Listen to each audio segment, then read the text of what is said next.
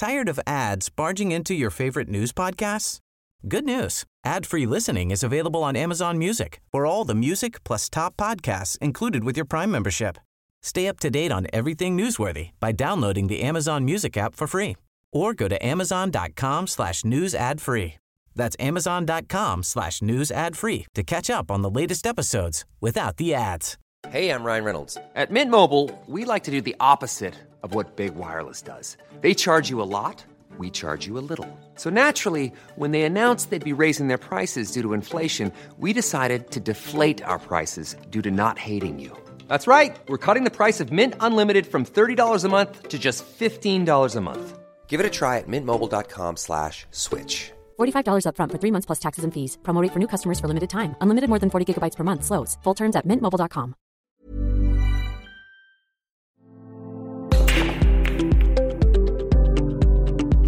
Hello and welcome along to Eurosport's very own snooker podcast, The Break, with me, Andy Goldstein. And of course, we are into the latter stages of the tournament in Sheffield. And before it's over, we'll have one final podcast for you to enjoy. And as usual, you'll be able to download this and other episodes from your platform of choice. Now, as the World Championship finals are approaching, I'm delighted to be joined by two people who have made it all the way to the final at the Crucible, in Joe Johnson, the 1986 champion of the world, and my favourite, the whirlwind Jimmy White. Jimmy, I'll come to you first. Now, of course, you've made 6 World Championship final appearances over your career. The first one was way back in 1984, which bizarrely was the first match of snooker that I watched that got me into the sport. I fell in love with it because of that final. Can you remember too much about it? Because it was such a long time ago and you were so young as well. Yeah, what I remember about that final was that the first session I was 12-4 down, and the late Jim, I said to him when I come off, he said, "You're complaining about your tip." I said, "Yeah." I said, "It's so hard." He said, "Well, why don't you change it?"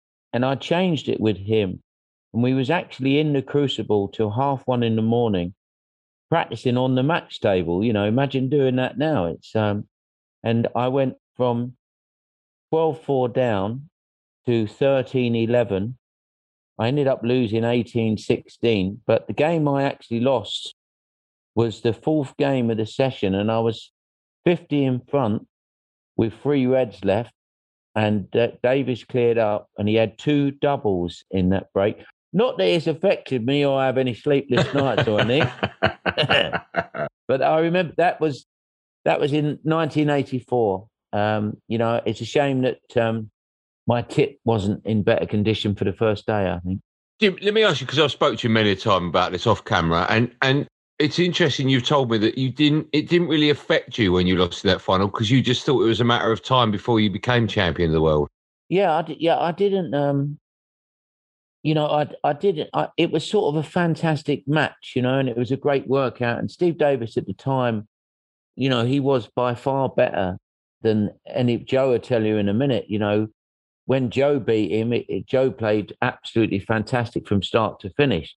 But Davis was the most, you know, consistent player ever. In 1981, with the year that he won everything, I played him in the first round, and he beat me 10-8. I was 6-1 down, and he went on to totally dominate. And so from 82, okay, Higgins won, but you know, most of the 80s, it was Steve Davis was winning probably 80% of his matches. Of course, there's one year he didn't win it in the 80s, a couple of years, but one of them we're going to talk about now was 1986. And that's because you, Joe Johnson, became champion of the world. I'll talk about that year in more detail in a moment, but I'm curious, you got to the final the following year. Was there more pressure on you in 86 or 87? Because in 87, you're coming back as defending champion, but you've already won the world title. But in 86, you haven't, and you've got a chance. So which one did you feel more pressure in? Yeah, definitely 87. I mean, in 86, I had nothing to prove. I was a complete underdog, and I played that way. I mean, I'd never earned as much money in my life as what I had done when I got through to the final. So even if I'd have lost the final, I've got all these ranking points and I've got a tremendous amount of money that I'd never seen before. You know, because up until that time, you know, I was living in a council house. So it completely changed my life. And Joe, you've told me before as well, I find this incredible, but the year you won it, you nearly didn't even get there. Is that right? Because someone made a mistake with regards to ranking points? Well, yeah, that's exactly right. You know, if it hadn't been for my manager, John Rukin, and my other manager, Wally Springett, I was number 17 in the world when the new rankings came out. And my manager, John Rukin, I don't think you know this, Jimmy, but he found a merit point, not a ranking point, a merit point. And the merit point at that time was that I'd won one more frame than Bill Werben because we were level on points. And he rang the WPBSA up and said, Joe's got one more ranking point, one more merit point. And they looked into it and said, yeah, you're quite right, he has. He's in the top 16.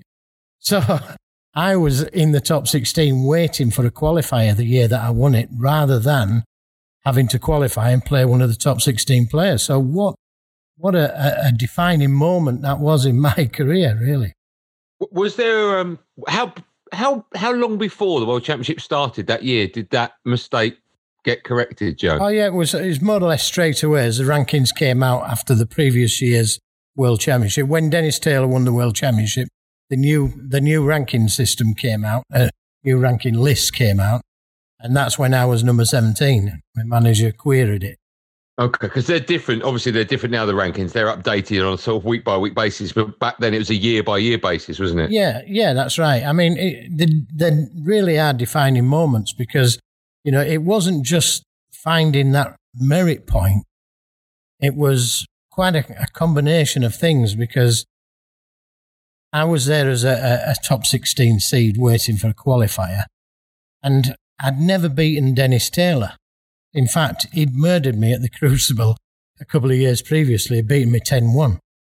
So although I'd won my first match, I didn't really expect to win my second match because I'd, as I said, never beaten Dennis Taylor. But Mike Hallett beat him. He beat the defending champion, and I'd always had good results against Mike Hallett. So I wasn't afraid of playing Mike Hallett, but I would have been very wary about playing Dennis Taylor. Although I think I was a slightly better player than what I was 2 or 3 years previously. But that worked out unbelievably well for me. Jimmy, let me ask you, because at the moment when we're recording this podcast, we're down to the last 4, so we've got the one table set up. And everyone I speak to that's played at the Crucible and that's played on the one table setup tells me how different it is. Let me ask, is there a different feeling going into that arena with one table from a semi-final to a final? Or does that semi-final get you used to what's coming your way for the final? You know, obviously I've been in 10 semi-finals and I've been in 6 finals. So I know what happens with the one table. The difference between the one table and the two table, when you're playing in a two table situation, it doesn't matter how focused you are, at the back of your mind, you're thinking the applause is going to go at any time on your backswing. And it's very difficult to get that out of your mind. When that goes, the dividing wall comes up and it's one table. You've got the arena to yourself. There's no other place in the world like it. Obviously, you're playing for the World Championships, so there's all that added pressure. But it's a perfect venue. And the difference between the one table and the two table is like night and day. And it's such a pleasure to play there. But it can also be daunting. You know, if you're getting beat, you know, the walk to the table, it seems to get longer and longer. I was out there yesterday with Neil Folds. He was doing something about. He was talking about when you beat him, Joe. Oh yeah.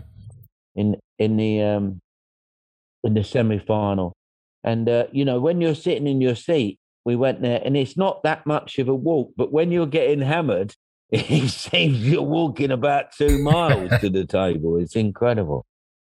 It's like a different venue, isn't it? You know, when it goes down to one table, it's like walking in a different venue. And if you've never been there before, Jimmy's been there a lot of times, but I've only been there twice. And, you know, it's like, well, there's no comparison between the two table and one table. It's like walking in a different venue.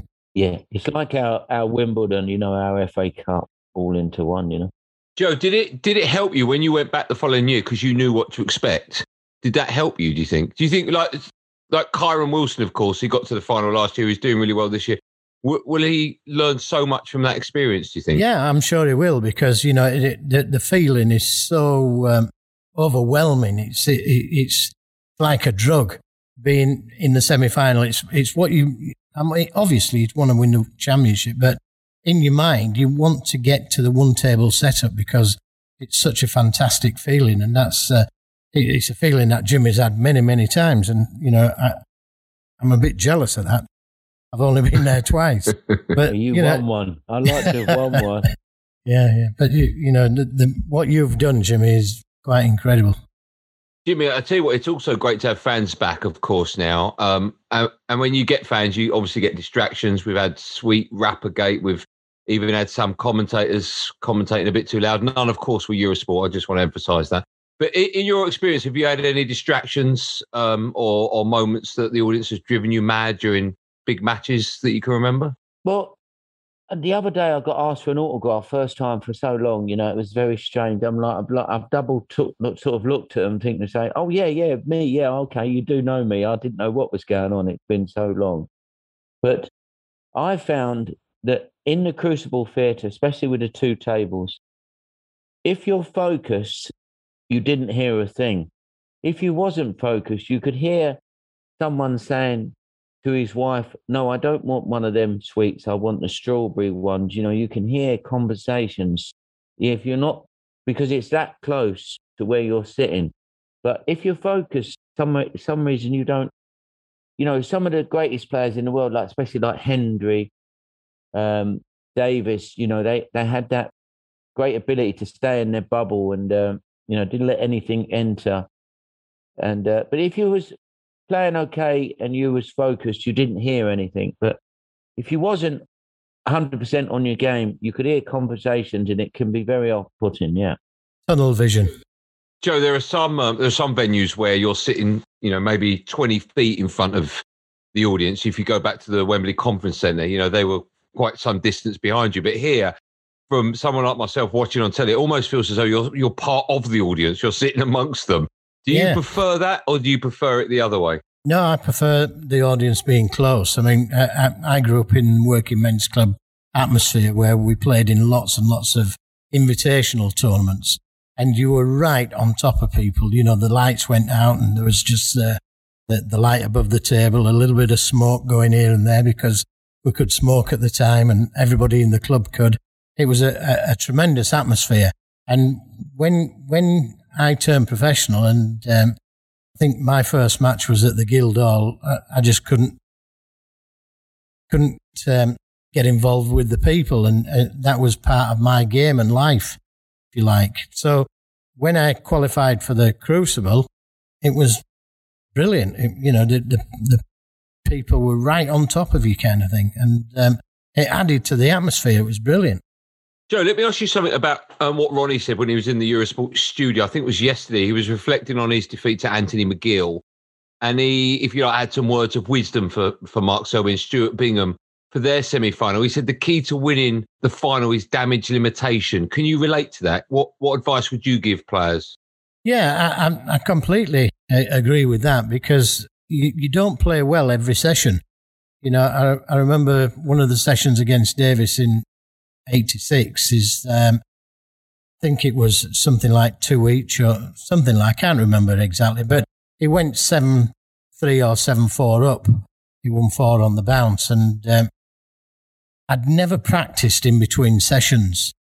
No matter what the session was, if there was a day between or 2 days between, I never practiced. I just had the feel of the main match table, kept that in my mind, knowing that I was going to get the feel of that again when I played. But when I lost the first 4 frames of one of the sessions, I went and practiced for the first time, because I thought to myself, I need to get 2 of these next 4 frames. I really do need to get them. Otherwise, he's going to do what he did to so many people. He just overwhelmed players. He really did. He was so consistent, as Jimmy's already said. He just destroyed players. So I practiced for the first time, and I wanted to limit the damage type of thing. And in fact, I won the next 4, which really helped me. That won you the World Championship for me. Yeah, because he could have, at that stage, he could have overwhelmed If he me. gets 2 of them 4 frames, you're behind. You've got a whole day to stew, That's and the way he was, That's Steve right. Davis, he didn't even breathe out in them days. Yeah, that's right. He was so tight. I like that one. That's a beauty. But the good thing about playing Davis for me is that I'd never played him as a professional. And yet I'd played a lot of money matches with him. You remember the Northern Snooker Centre and what have you. Well, he used to come up there and play me for money, and I'd always beaten him. I'd never lost to Steve. So, that was as an amateur. So the next time I played him as a professional was in the world final. So he didn't hold the same fear for me as what he did for a lot of people. Had I played him quite a few times as a professional, probably would have had that fear, but I never had it. Jimmy, let me ask you, I know, of course, you've not won the World Championship, but you've won other events which have a similar distance, obviously the UK, and you won the World Match Play, which I think was also up to 18. So what advice would you give players that are coming into a tournament which is as long as this one is, but also as grueling, to get to 18 frames, or I think it was 16 when you won the UK? I mean, it's like no other event on the planet. Yeah, I think the main thing is to tell a new player who's getting to a semi-final or final when it's over a distance. So you have to break it down. Each of these 4 sessions, you have to break. There's 8 lots of 4. You have to break them down to mini sessions and try and win as many mini sessions as you can, and just focus on that session, not look at the overall score. See, a lot of players will think, well, if I can get out, I'm 5-3 down, but I'm playing better than him. You've got to just, my advice was to break it down and play each 4 session as one match. Joe, I want to talk to you a bit more about when you became champion of the world. Are there certain moments throughout the 17 days or certain moments throughout the final that jump off the page that you remember? Well, going back to what Jimmy's just said there, completely agree with that. You've got to treat them as mini sessions for sure, but you cannot afford yourself to think of yourself as winning it. You can't afford to think of yourself as losing it. Those kind of thoughts, if they come into your mind, you're just not focused. You've got to think of the snooker and just what you're going to be doing the next frame or even the next shot. Because as soon as you start thinking about outside pressures, then you're half beat, really. Jimmy, I won't ask if there are moments from certain finals that you recall, but there must be matches at the Crucible you look back with fond memories. I think, obviously, 2 or 3 of them matches with Stephen, they was, I had chances to win. I didn't actually go all the way, but, I enjoyed them. I'm not a player who's resentful, I'm still playing. So, obviously, when I completely give up, then I'll be able to answer the question, but I'm still playing. But, I had some fantastic matches. Probably my biggest win for me at the Crucible was when I actually beat Steve Davis. I beat him in a semi-final, 16-14. I'm not sure what year it was, but for me, Steve Davis was the hardest player to beat. And I think that was before Stephen come along and started winning everything. I beat Steve Davis. I think it might have been 88, 89, I'm not sure.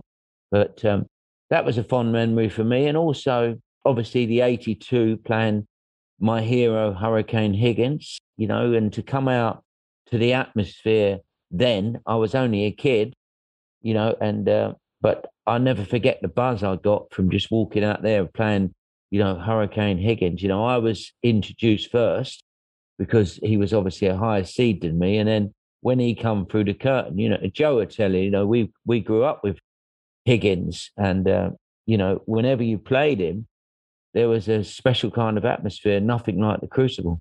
Jim, let me ask you, you were, of course, in the seat when Higgins made that unbelievable break of 69, and everyone talks about him and that break, but no one really talks to you about it. And I've not even spoke to you about it.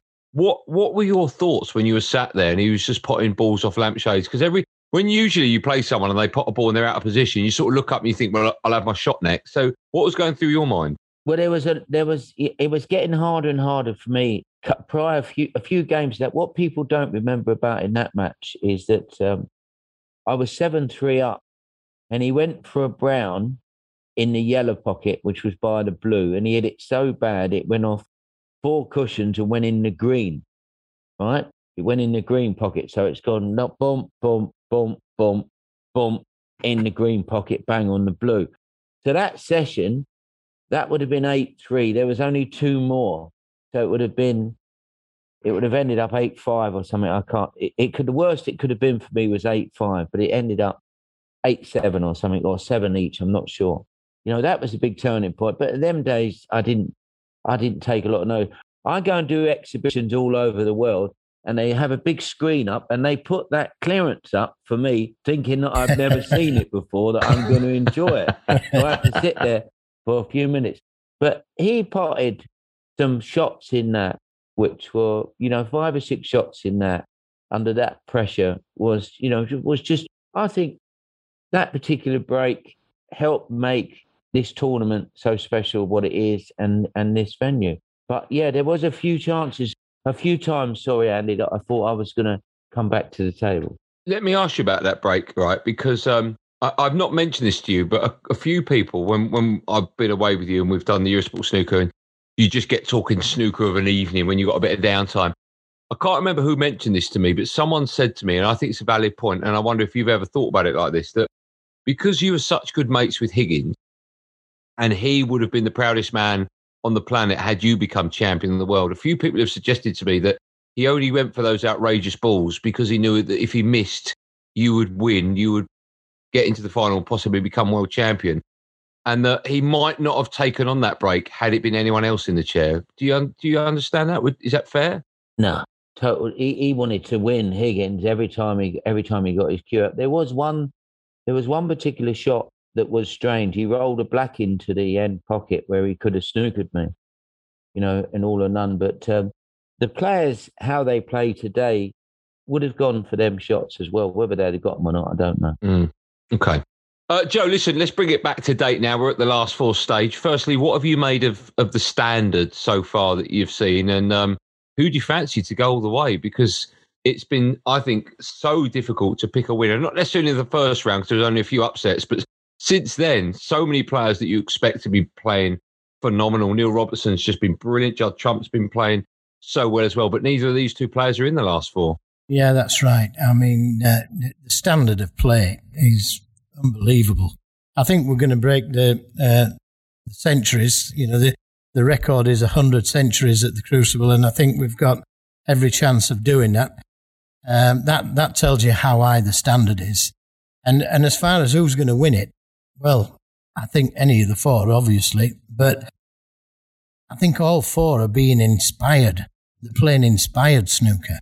So when something goes wrong, their opponent is finding something from somewhere that to retaliate and get back in the game. I don't think anybody's going to run away with any of these semi-finals or final. It's just that the standard is so high. And Jimmy, do you think that if you've won it before at this stage, you've got more of a benefit than perhaps someone like Kyren Wilson who's got beat in a final? How much does that count at this stage? Well, prior to the semi-final starting the shot, on form in this tournament, you had to make Mark Selby a huge favourite, which the bookmakers did. But he's finished off his match against Mark Williams. And for a frame and a half at the end of that match, he started to miss balls for some reason all over the place. He won the match, obviously, because he was 12-3 up. He won 13-3. And then coming into this semi-final, he's played Stuart Bingham. He's 3-1 up in the first session. Lucky to, in the end, getting out 4-4, really struggling. They're 6 each now as we speak. And Stuart Bingham has not punished him, and he won't keep getting chances. Stuart Bingham now has to stamp his authority because Selby, for some reason, is struggling in this semi-final. I have no idea why. Going on to the other semi-final, Kyren Wilson snooker last night was the best I've ever seen him play.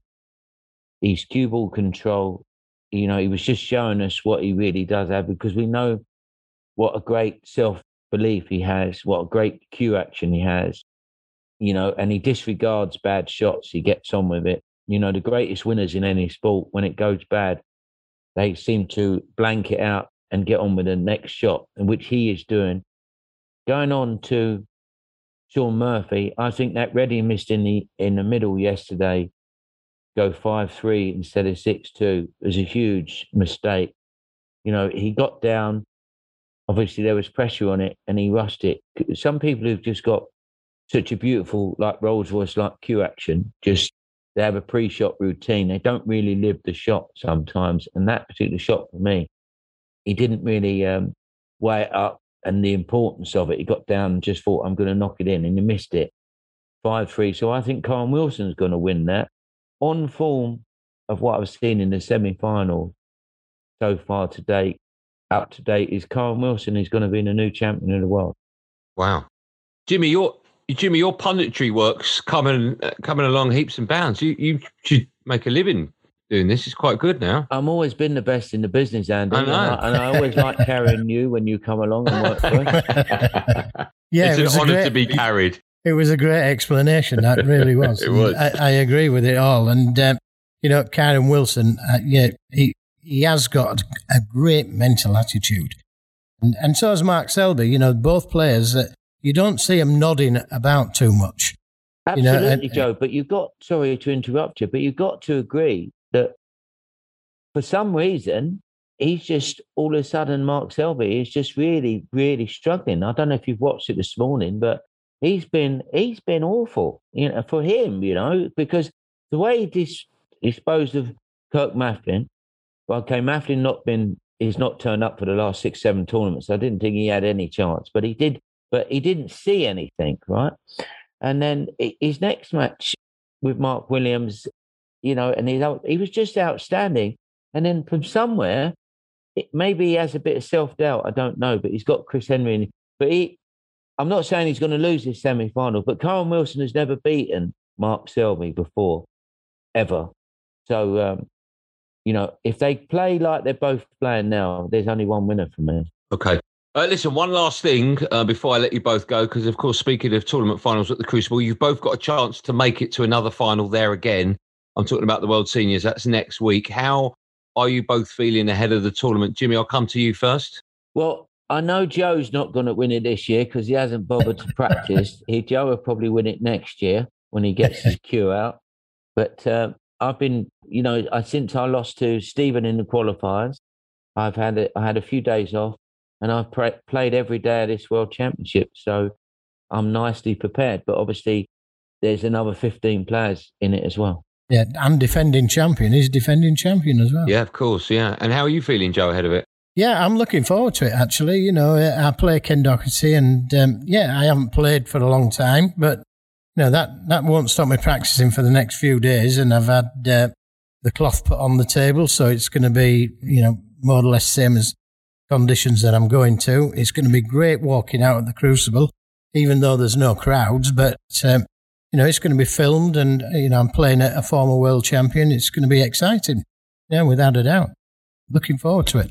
Well, listen, you've both been wonderful. Thank you so much for your time, Joe. Always a pleasure speaking to you. Good luck in the World Seniors. Thank you. And James, always an honour to see you. You look well, Jimmy. Keep up that punditry work. You're doing well. God bless, Anne. See you later, Joe. Cheers, guys.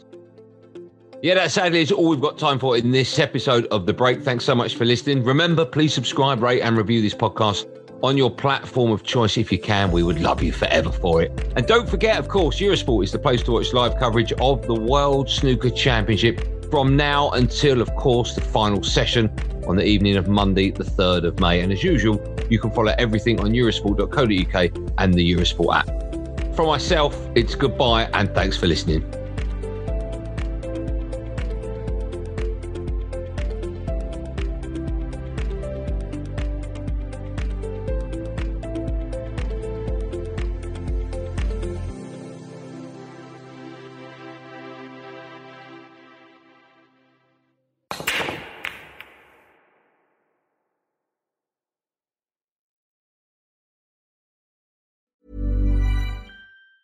Tired of ads barging into your favorite news podcasts? Good news. Ad-free listening is available on Amazon Music for all the music plus top podcasts included with your Prime membership. Stay up to date on everything newsworthy by downloading the Amazon Music app for free or go to amazon.com/news ad free. That's amazon.com/news ad free to catch up on the latest episodes without the ads.